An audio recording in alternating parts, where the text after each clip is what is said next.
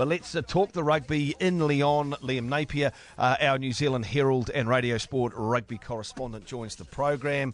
Who topped and who tailed when you had to share the bed with Nigel? No, there's no sharing of the bed, mate. I can assure you. There's a pull-out couch, leg sticking off the end of that, but no topping and tailing. Oh, you were tempted though, weren't you? Eh? I imagine a pull-out couch in France would be classy, though, wouldn't it? Has it been a classy time over there? Yeah, well, it's my first time in Paris, in France, and so tried to sort of soak up every bit that you can, manage to get around and see a few things during the day prior to the test at the weekend. So, it's been, my language is very limited, but outside of that, it's been, great experience. They love Kiwis, though, right? So, like, if you just give a language, like, if you just give it a little bash, they're pretty happy with what you're trying? Yeah, they encourage you to give it a crack, even if you're at the deep end of the pool with your water wings on, and so they're reasonably helpful in that regard. And the French people were, very friendly and helpful. So on that front, it's been pretty smooth sailing. Oh, very good, very good. Hey, very bon. There you go. There's some French. Just threw it at you. You can use that if you like. There you go. Oui means I've got it all, mate. I've got it, fromage. That's cheese. There we go. Hey, mate, just having a look at civil play. Yeah. Oh, great. Obviously, Dane Cole's.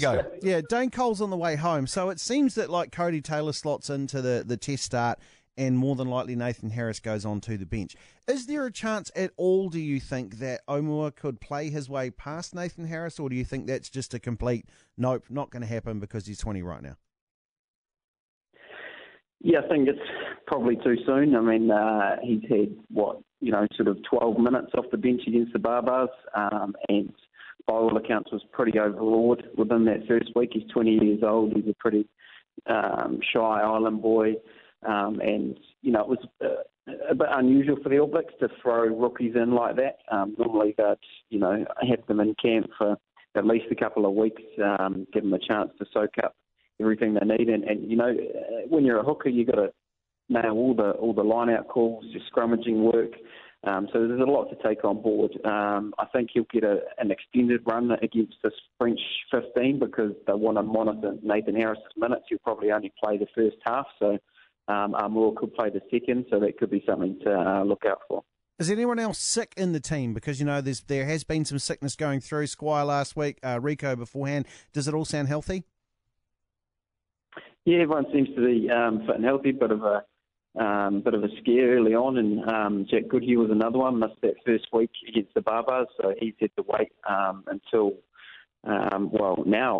he gets his first crack. So, three of them struck down, and they'll be hoping that they've contained that and it doesn't sort of crop up towards the back end of the tour. But everyone seems to be, apart from a few injuries, Coles, you mentioned there, Luke Romano's got some sort of cut in his inner ear and a sore foot. And the All Blacks, of course, already got so many guys out, so a number of injuries, but everyone seems to have shaken off the illness.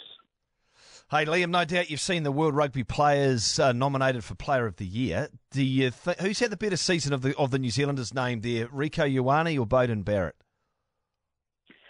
I would argue for Rico. I think for a young kid, he's just been exceptional, hasn't he? Everything he's touched has really turned to gold. He's gone past Julian Severe, nailed that left wing spot's now hard to see him ever missing, apart from injury, from that role. So, and he was really good for the Blues, who, were pretty patchy as well. And if you compare, Beauden's form this year to last, you'd argue that he was by far and away much better last year. Didn't really assert himself during the Lions series, as, we all would have hoped. So, I think Rico is probably a much stronger chance of giving that one a shake, in my opinion. Hey, thanks, Liam. Appreciate your thoughts.